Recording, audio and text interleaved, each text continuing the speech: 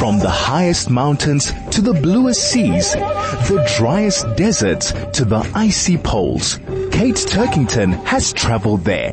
And now she's inviting you to travel with her through your radio. Travels with Kate is proudly brought to you with the compliments of Cape Union Mart. Kindle your spirit of adventure. The adventure starts here. Only on 101.9 High FM. Adventure. It's not some rare gene inherited by a few people. It's that human instinct to escape, explore, and discover new places and experience new things. That's why at Cape Union Mart, we strive to awaken this adventurous spirit, because the best gifts are not things, but moments you create with people who matter. Every adventure starts with Cape Union Mart, with gifts like Salomon, the North Face and K-Way adventure gear. Cape Union Mart, the adventure starts here. 101.9 High FM, it's Kate Turkington, and we're talking travel. Actually, we're going to be talking a little bit of other things too, because one of my guests this week, is Professor Anton Harber, Head of Journalism at Wits. And although I'm going to ask him about his favourite travel places, I would want to ask him, and I'm sure you'd want me to ask him too, what's the state of journalism in South Africa? So I'm going to slip that in at some stage. And then, of course, later on, we'll be talking books. But let me tell you what we're going to talk about first of all, what country you're going to visit with me. We're going to Botswana, particularly, I think, the Okavango Delta. And I know you know Botswana's our neighbour, but I just want to remind you of a few things. It's only over 60, 70 years ago, Botswana was the Cinderella of Africa. The country had no money. It was desperately poor. What happened? Do you know what happened? I'm sure you do. They discovered diamonds. And now they have the richest diamond mine in the world, and they have the largest open pit diamond mine in the world. But that's only happened in 1967, so you do the math. So one of the richest countries in Africa now, one of the most stable, and it's always been held up as a beacon of democracy ever since its first president, Sir Seretse Khama, took office. So Botswana's independence, really, it brought, how can I describe it? It brought a kind of tide of optimism to the country, and it sidestepped lots of tribal issues and factional fighting that maybe happened elsewhere in the continent, because of course now they had money. And the Botswana people pride themselves on being a peaceful nation. That's their brand. They say we are peaceful. And any of you who've read the books about the number one ladies detective agency in Botswana, I talked about one a few weeks ago, that gentle pace of life. And even now, with a very thriving business sector, it's still a very gentle place to visit. So lots to talk about, loads of places to go in Botswana, from the Kalahari to the Okavango to the Mahadi plains. You can go there, you can go in your own vehicle, you can go on a trip, you can take a tour, whatever. I'm going to tell you about some of the places you can go to. And just to tell you, Botswana is very passionate about conservation. They have a very, very good, so far, conservation record. I mean, it was once a hunting mecca. I mean, think Ernest Hemingway. But, I mean, hunting still goes on, controlled hunting still goes on, as it does in South Africa. But there are proclaimed hunting areas, as here. And Botswana's tourism method, or policy, if you like, has always been low impact, high cost tourism. So it's not a cheap place to go to, even if you go in your own car. And just last thing I'll tell you, although I'll be telling you more after the break, 18% of the country's total land area is proclaimed for conservation and tourism, which is a pretty good record because it's a big country. Botswana's the size of roughly, I'm not a mathematician or an actuary, Botswana's roughly the size of France or Texas. It's a very, very big country. Okay, more after the break. From the highest mountains to the bluest seas, the driest deserts to the icy poles, Kate Turkington has traveled there. And now she's inviting you to travel with her through your radio. Travels with Kate is proudly brought to you with the compliments of Cape Union Mart. Kindle your spirit of adventure. The adventure starts here, only on 101.9 High FM. Adventure. It's not some rare gene inherited by a few people. It's that human instinct to escape, explore, and discover new places and experience new things. That's why at Cape Union Mart, we strive to awaken this adventurous spirit, because the best gifts are not things, but moments you create with people who matter. Every adventure starts with Cape Union Mart, with gifts like Salomon, the North Face and K-Way adventure gear. Cape Union Mart, the adventure starts here. Welcome back, talking about Botswana. And just before I talk about the Okavango in more detail, let me give you a kind of overview of places you could go to if you went to Botswana. I mean, you've got the great rivers in Botswana. You've got the Chobe, you've got the Linyanti in the north, you've got the Kwando River. And they're teeming, the place is teeming with herds of elephant, packs of wild dog. You've got the Savuti Channel. Now that channel, very mysterious, lots of legends and sort of mysterious stories about the Savuti Channel. And it was dry for years. And I'm not quite sure when it ran. I was there actually when it first ran, which must have been a few years ago, but it's been flowing ever since. So it's an absolute mecca for waterbirds. And the Savuti Plains, all round the Savuti Channels, golden plains, huge prides of lions, like Lion Pride's 35 strong, that have to take down a giraffe at least once a day to feed all of them. And then you've got the Makati pans, which I think, and I've been to Arizona, I've been to some of those, I've been to the Atacama, I can never say that word, the Atacama Desert in Chile. I've been to many dry places, but I think the Makati pans in Botswana are the nearest thing on earth to the surface of the moon. And once I did a trip, I was staying at Jack's camp in the Makati plains, and then did a quad bike ride to a very wonderful, strange island called Kubu Island. And maybe some of you listening have been there.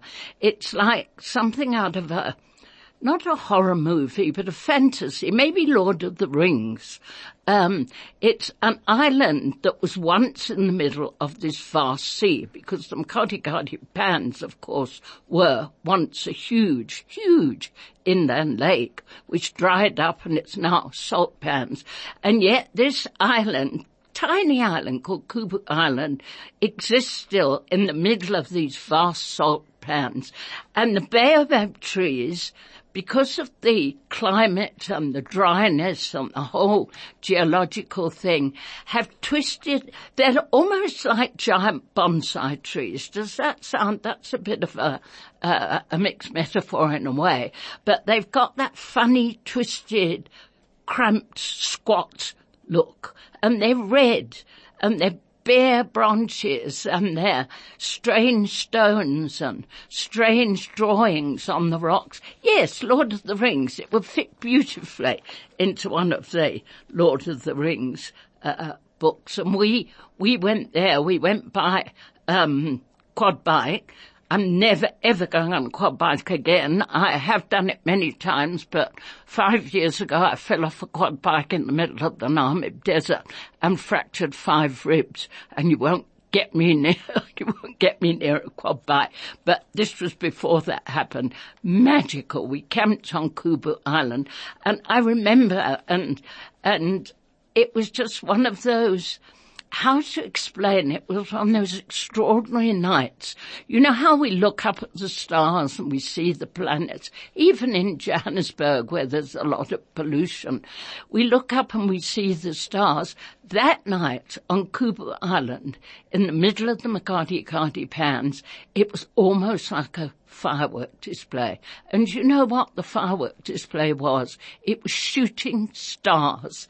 And I lay on my not very comfortable mattress outside my tent, and this firework display of shooting stars was going on in the sky above my head. Oh, absolutely memorable experience.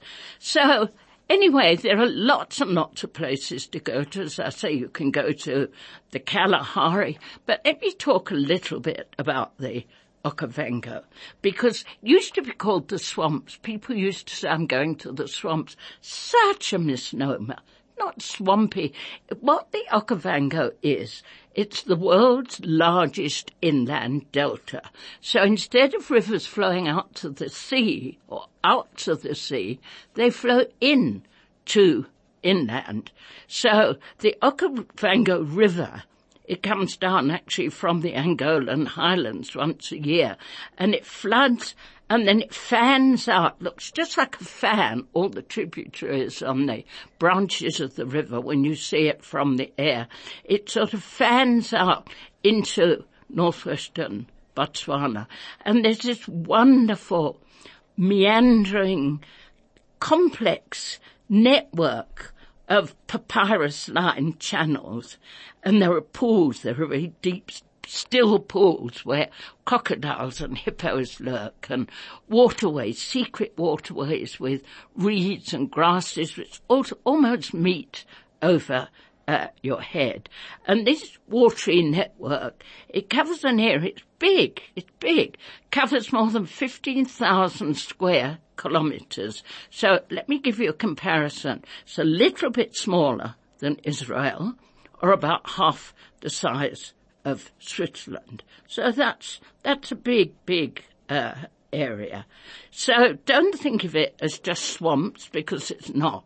It's an open, tranquil waters and wilderness. I think it's one of the last great wildernesses on earth, because the only way you can get round is by boat. Once you're on one of the small islands among those meandering waterways, you can only get everywhere by boat. What sort of boats? Well, you go by Makoro. Makoro, it's a canoe-like boat, synonymous actually with the Okavango. And it was the Bay Bushmen in Botswana who first introduced it into the delta. They used to make their Makoro, think like a long canoe, wooden canoe, with like a boatman at the back who stands and paddles you through the waterways and the channels. Today, they used to make them from sausage trees. Sausage trees used to be particularly good for macaroons, but today, because of conservation, you're more likely to end up in a fiberglass macaro than you are an old wooden one.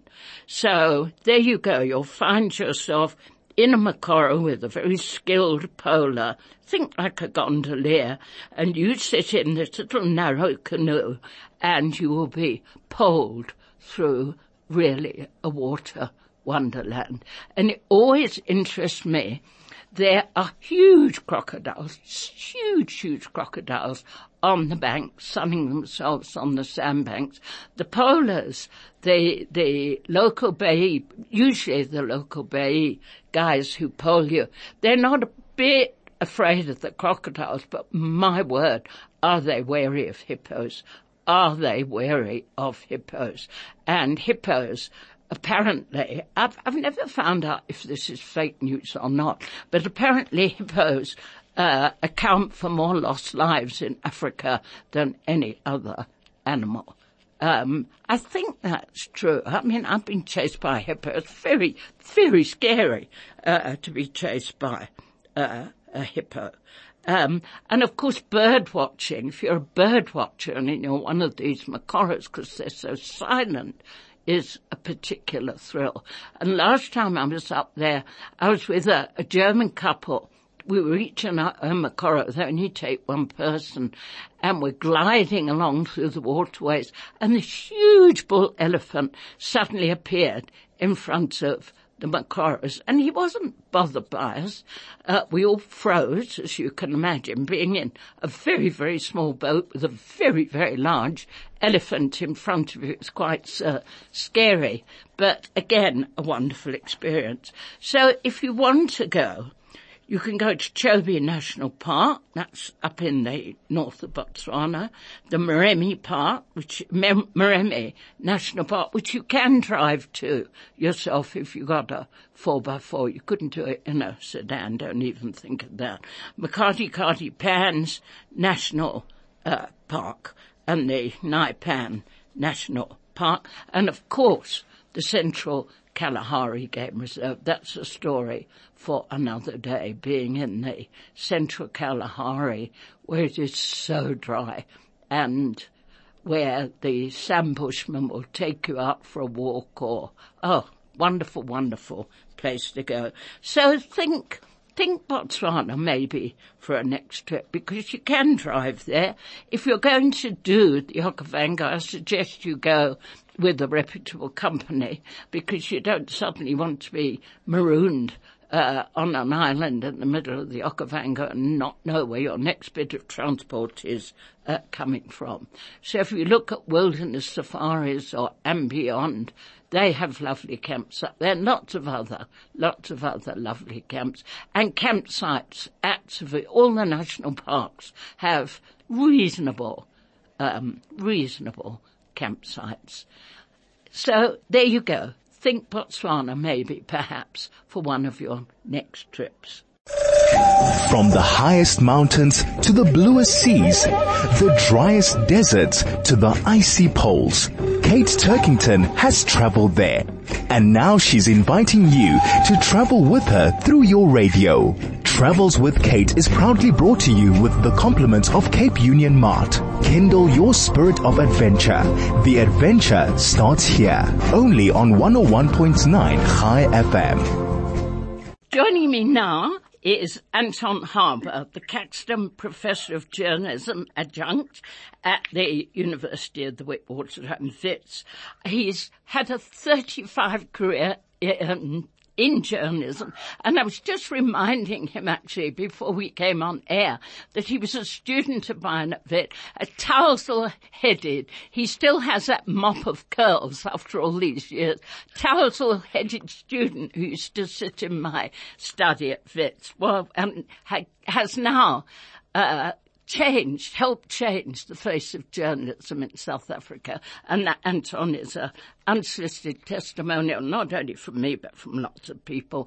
So I thought before we get to the actual travel bit and asking you about some of your favourite destinations, I'm always being pestered, and I'm sure you are, with certain questions. Number one, I suppose, the state of journalism in South Africa. Your views?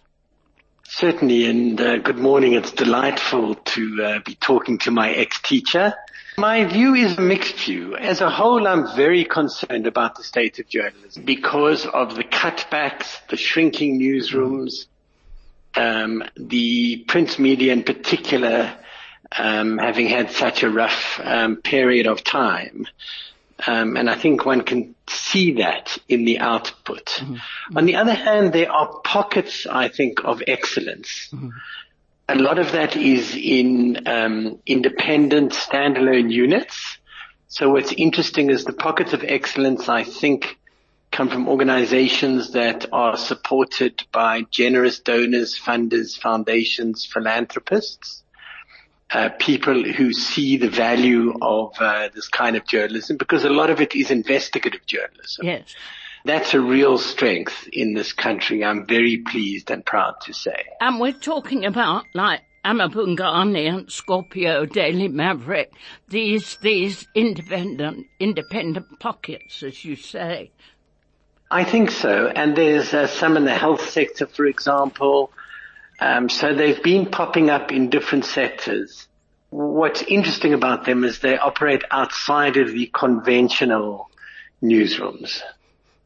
And Anton, I was asked only this week, in fact, who funds them, and you've described that, foundations, independent donors. Then I was asked, but don't they influence the output?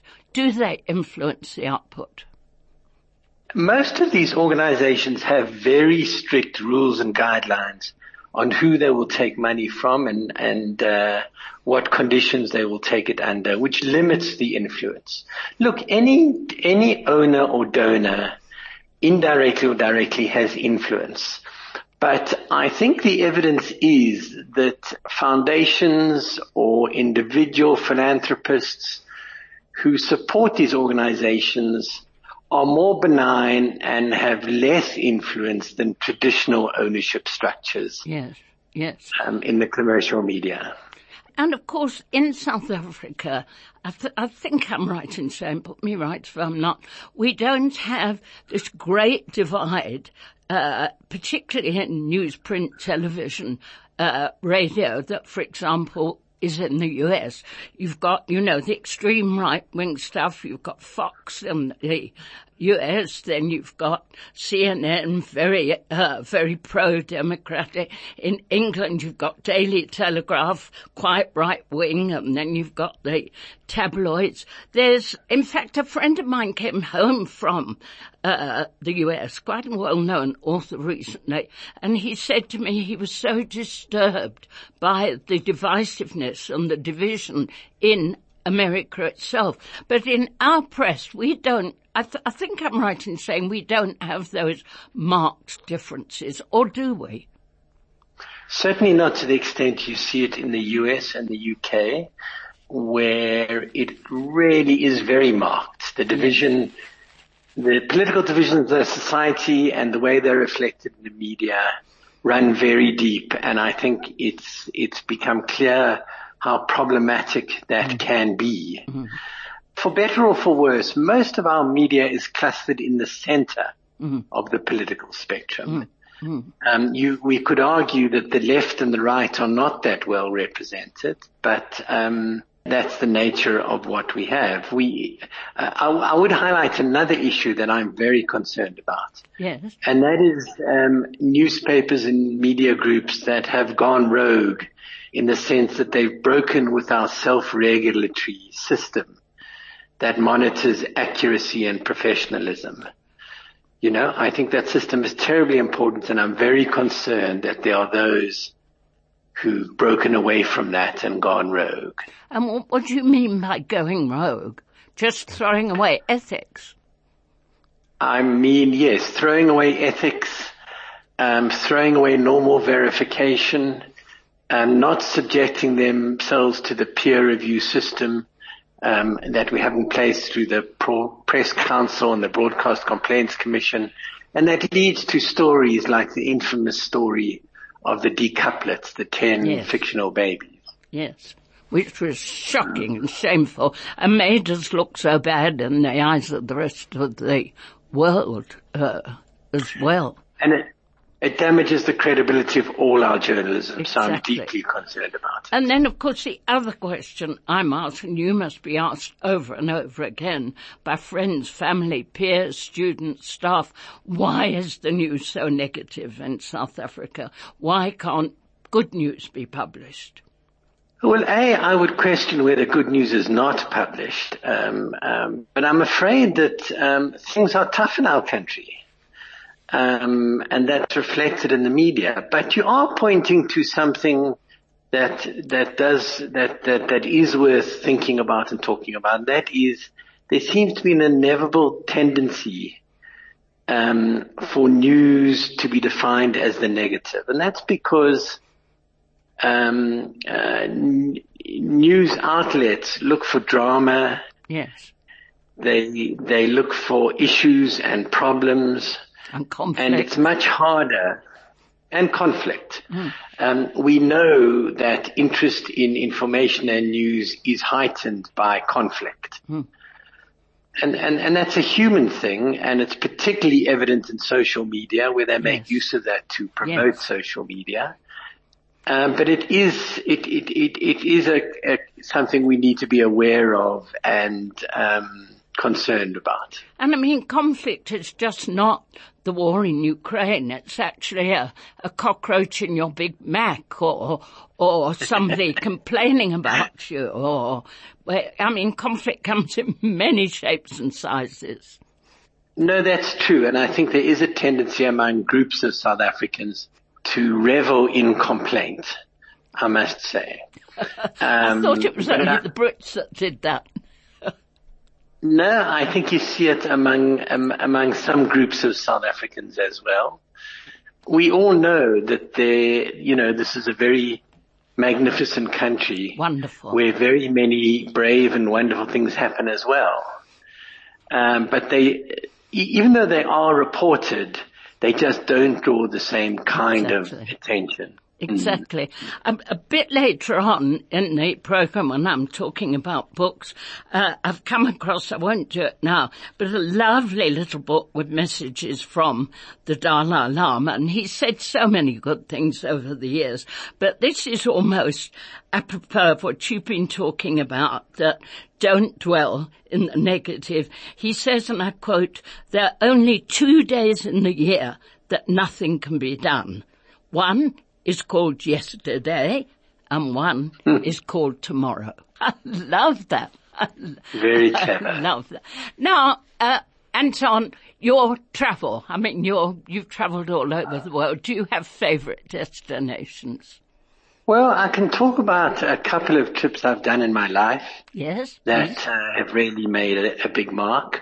In fact, in the early 1990s, I think around about 1991, I was totally exhausted by our work on the Weekly Mail and by the pressures of the time. So my family and I, my wife and my young son then was about 2 or 3, we went and rented a house in the north of Italy, in the province of Liguria, in a mountaintop, one of those early 11th century mountaintop villages. This one was called Apricale. Oh, wonderful. And in fact, we rented a house that belonged to Rusty Bernstein, who was once a Rivonia trialist in this country. Yes. And was living in London, and we rented his house, and we stayed in this wonderful old Italian village where you had to park at the bottom of the hill, leave your car because no cars were allowed into the village proper. So that made it very peaceful, very safe. And, at the very top of the hill, there was the square with the restaurant and the church, the two great institutions of Italian life. All the children would wake up in the morning, run up to the square, and all play together. The whole village's children were there. Lovely. And the parents would take turns to look after all the children. And I suppose all the old ladies and all the old gentlemen sitting on the stone benches round the square sharing the news of the day. Exactly. Eating pasta, sharing the news of the day. It was wonderful, and it was only about 20 minutes from the French border. Oh. So when we got sick of pasta and pizza, we crossed the border and had some wonderful French food. It really was a wonderful, wonderful spot. Oh. And do the kids remember it well? Well, I only had one kid then, and my son was 2 or 3. He remembers bits and pieces. Of it. Yes, yeah. That's right. And the next place, you said you had 2 particular trips you remembered. Well, I'd like to tell you a story too about a very different trip. Okay. In the late 1980s, the Canadian government used to support us a lot at the Weekly Mail. Yes. And was strongly anti-censorship, and stood with us in this country. Asked me to come on a trip around Canada, visiting a lot of small towns, not the big cities, but the small towns, to talk about South Africa and our newspaper and censorship. And it was a very rare opportunity to visit a lot of places with names like Wounded Knee and Bent Elbow and those strange Canadian towns. Saskatchewan and some of them very small, and each one of them had an anti-apartheid local organization. Goodness me. Every that's single amazing. one. That's right. And so what would happen is they would ask me to come and speak to them, and our newspaper, the Weekly Mail, was their main source of contact with South Africa. Goodness. But what they would do is they would first go and protest at the local petrol station, because of course the petrol companies remained in South Africa. Yes. So what would happen is they would spend 2 hours at minus 10 or 15 degrees in Canadian winter, protesting the petrol station, then come to a discussion with me. And the first question they would ask me is, why do you carry adverts from these petrol companies?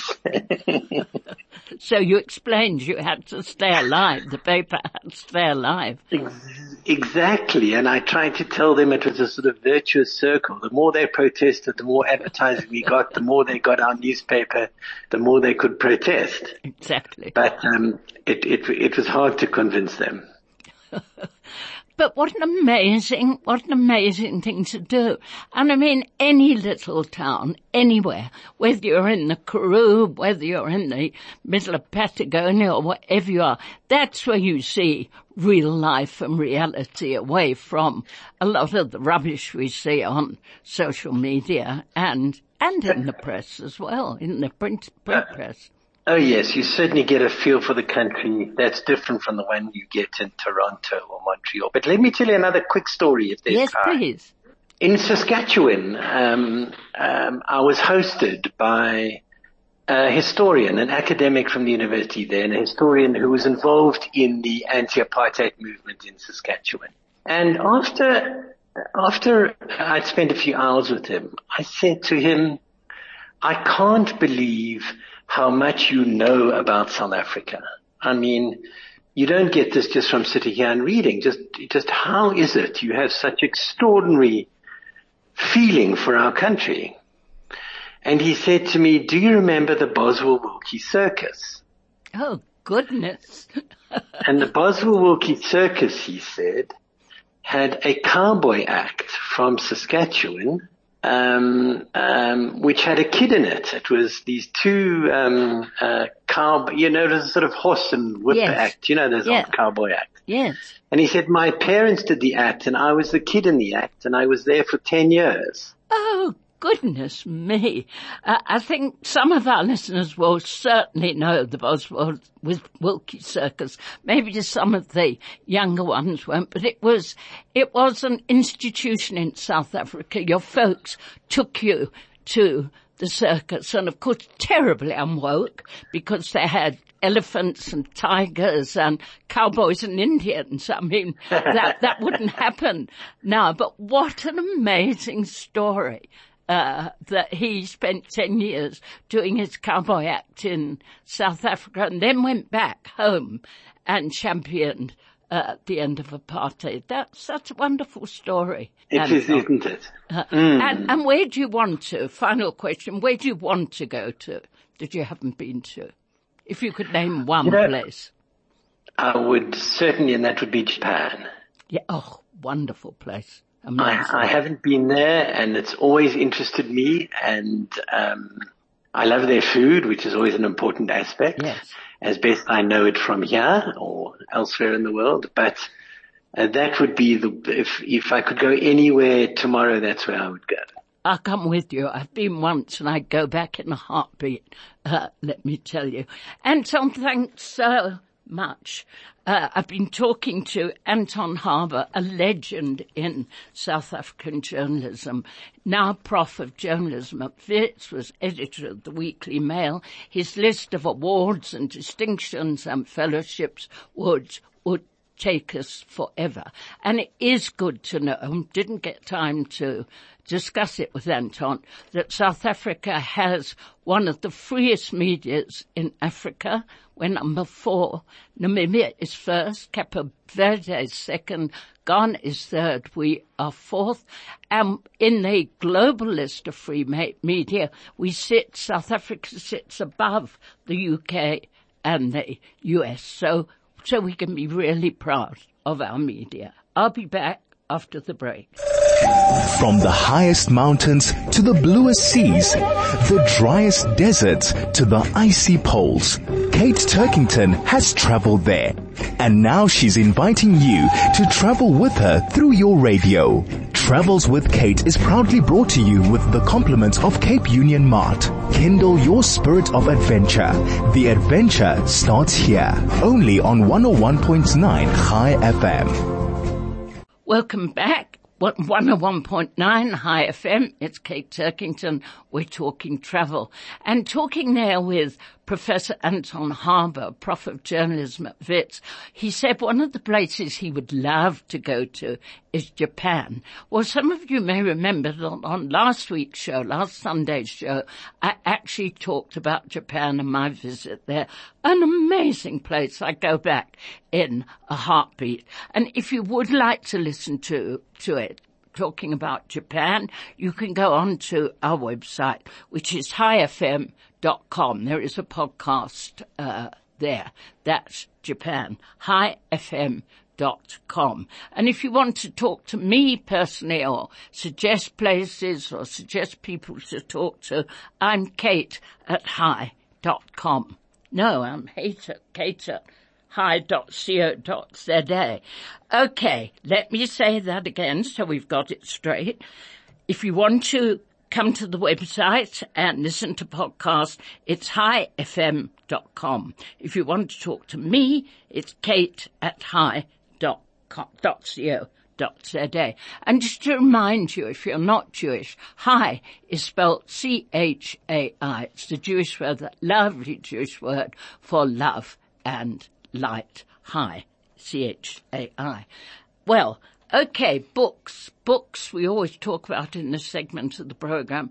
Books you travel with, books when you armchair travel, maybe. And I'm never going to talk to you about books I don't like or I think are badly written or whatever. Somebody once said to me, Kate, you only talk about books or you only review books that you think are good or you've liked. I said, yes. What's the point of my wasting people's time trashing a book I didn't like? Rather let me share my enthusiasm and my love for a particular book with you instead of talking about rubbish. Anyway, a lovely little book that came across my desk last week is called Heart to Heart, a conversation on love and hope for our precious planet. It's published by Jonathan Paul, you can get hold of in South Africa, actually published by Harper Collins, and it's written by His Holiness the Dalai Lama, but it's illustrated by famous illustrator called Patrick MacDonald. And it's just such a lovely little book. It's a little hardcover book. Every page is pictures. It's graphic, with sometimes a few words of wisdom from the Dalai Lama. Maybe not. Will be a wonderful book to give as a gift to almost anybody. And the Dalai Lama says, once compassion is developed, it naturally opens an inner door through which we can communicate with fellow human beings. And I think that's so true. Other sentient beings, he says, and with ease and heart to heart. So the story is about a panda. Now, you know pandas are critically endangered. Those lovely black and white bears that you can see in a zoo. It's about a panda, who comes down from the Tibetan highlands. There are so few of them left now. Most of them are in cages in zoos. And he chats, this little panda, with the Dalai Lama, and there are lovely pictures on every page. They talk about climate change, not in a boring kind of preachy way, just a chat between the panda and the Dalai Lama. And there's one particular quotation I love that the Dalai Lama has. He says, I quote, "There are only 2 days in the year," I said this to Anton, "that nothing can be done. One is called yesterday and one is called tomorrow." So lovely, lovely little picture book really, with some lovely thoughts by the Dalai Lama, will make a gorgeous gift for almost anybody. And for a very, very different book.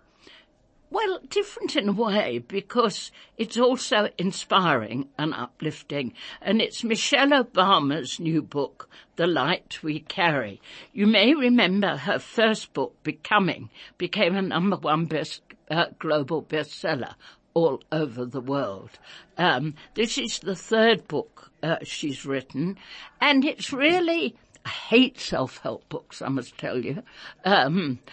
But it is a kind of self-help book in that she gives advice, particularly to young people, on how to live their life and get ahead and deal with problems. And what makes it so different from other self-help books, and which makes it so totally readable, she has anecdotes of the time, not only when she was growing up, when she first met Barack Obama, but when they were in the White House. Remember, he was president for 8 years. And she tells us tales of her girls growing up, how worried they were about the 2 daughters, because they always had to have bodyguards when they went to school, and would they ever grow up normal, and how did they teach them to be independent? And then she talks about her mother coming to live with her at the White House, and her mother did not want to go and live at the White House, thank you very much. She was living very happily in her own little house where she brought Michelle and her brother up, and there was no way she wanted to move into this, I think, 132-roomed White House in Washington, D.C. Anyway, she did. She moved in really to look after the girls. And she stayed with Obama and Michelle and Barack and their family for 8 years. And the minute he stopped being president, she went back to her own little house again. So Michelle gives us some of her wisdom also. So she talks about self-confidence, which breeds, if you've got a kind of self-confidence, it breeds calmness. It can get rid of anxiety. I think it's particularly designed for young people, and when I say young people, I'm old, so everybody's young. But if you're in your 20s, 30s, 40s, even early 50s, I think there's quite a lot of learning in this book. The Light We Carry. The blurb says she opens a frank and honest dialogue with readers, answering questions or considering questions many of us wrestle with. How do we build enduring and honest relationships? How can we discover strength and community inside our differences? What tools do we use to address self-doubts or helplessness? So all that kind of thing. I picked it up thinking, because I did enjoy her first book, Becoming, but I also enjoyed this, and I think it's a lovely gift again for somebody. And then finally, to some fiction. There's a British author called Richard Osman, O-S-M-A-N, Richard Osman, and he's an English television producer and an English TV host. And he decided to write a few years ago, I think only 3 years ago, a detective novel, a crime novel, and who were his detectives? Now don't flinch when I tell you this. His detectives were 4 pensioners in England. Pensioners a bit with a difference. One of them was the head in her early life, in her career, of MI5 the Total Intelligence Network in the UK. One of them is a psychiatrist. One of them was an activist, a political activist. And one really is just a little old lady who does knitting and whatever, but has a mind as sharp as a knife.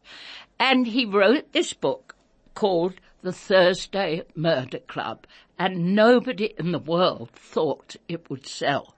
It became a multi-million rand bestseller because of the characters. So the first one was called The Thursday Murder Club, and the second one was called, I must tell you, I hadn't even read the first one before I read this one. The first one was called The Thursday Murder Club.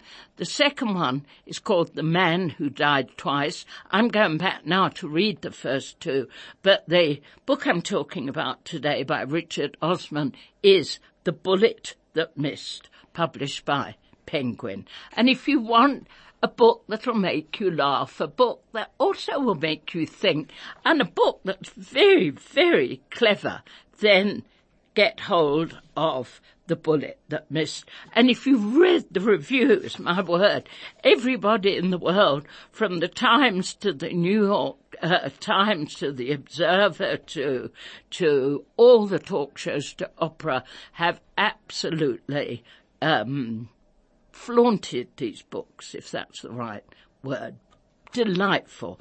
Richard Osman, The Bullet That Missed. If you want to change from wham bam, thank you man, and blood and gore and people buried in the ground, but still want a good plot with wonderful characters, this is the book for you.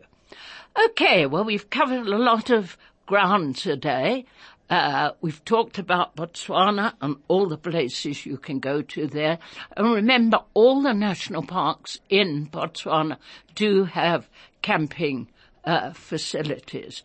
Obviously, you've got to take your own tents and stuff, and sometimes you get to a camping site and the elephants have ripped out the water taps. But if you do want to walk on the wild side or drive on the wild side, then whether you're in the Kalahari or whether you're on the Okavango or whether you're in Maremi or the Makati Pans, really is a super place to go. Then we talked to Professor Anton Harber, talked a bit about journalism in South Africa, and we thanked ourselves that we still do have pockets of really, really good journalism in this country, which are funded independently by independent organisations. So there's no political party driving them. There's no particular point of view driving them. It's just mainly superb investigative journalism. And we wouldn't know about state capture. We wouldn't know about sabotage at Eskom. We wouldn't know about the killings in KZN and who's responsible for them if it wasn't for those very brave investigative journalists. And then finally, the books. Let me just repeat the names of them. Okay. Heart to Heart, that's the book about the panda and the Dalai Lama. Every page, the most beautiful, beautiful illustration. Lovely book to give as a gift. Nice little aphorisms to remember as well. And then Michelle Obama's new book, The Light We Carry, that's published by Penguin Viking. And finally, The Bullet That Missed, which is the new Thursday Murder Club mystery. So we've covered literally and metaphorically a lot of ground today. Don't forget, if you want to suggest stuff to me, kate@hi.com. And if you want to get any of the previous podcasts where I've talked about everything from Japan to, I can't even remember where now, so many places we've already talked about, India, Tibet, whatever. You can get the podcasts on highfm.com. Well, that's all for now. Lots of love, lots of life, and lots of light. And I'll be with you again next week, Sunday at noon. Adventure. It's not some rare gene inherited by a few people. It's that human instinct to escape, explore, and discover new places and experience new things. That's why at Cape Union Mart, we strive to awaken this adventurous spirit, because the best gifts are not things, but moments you create with people who matter. Every adventure starts with Cape Union Mart, with gifts like Salomon, the North Face and K-Way adventure gear. Cape Union Mart, the adventure starts here.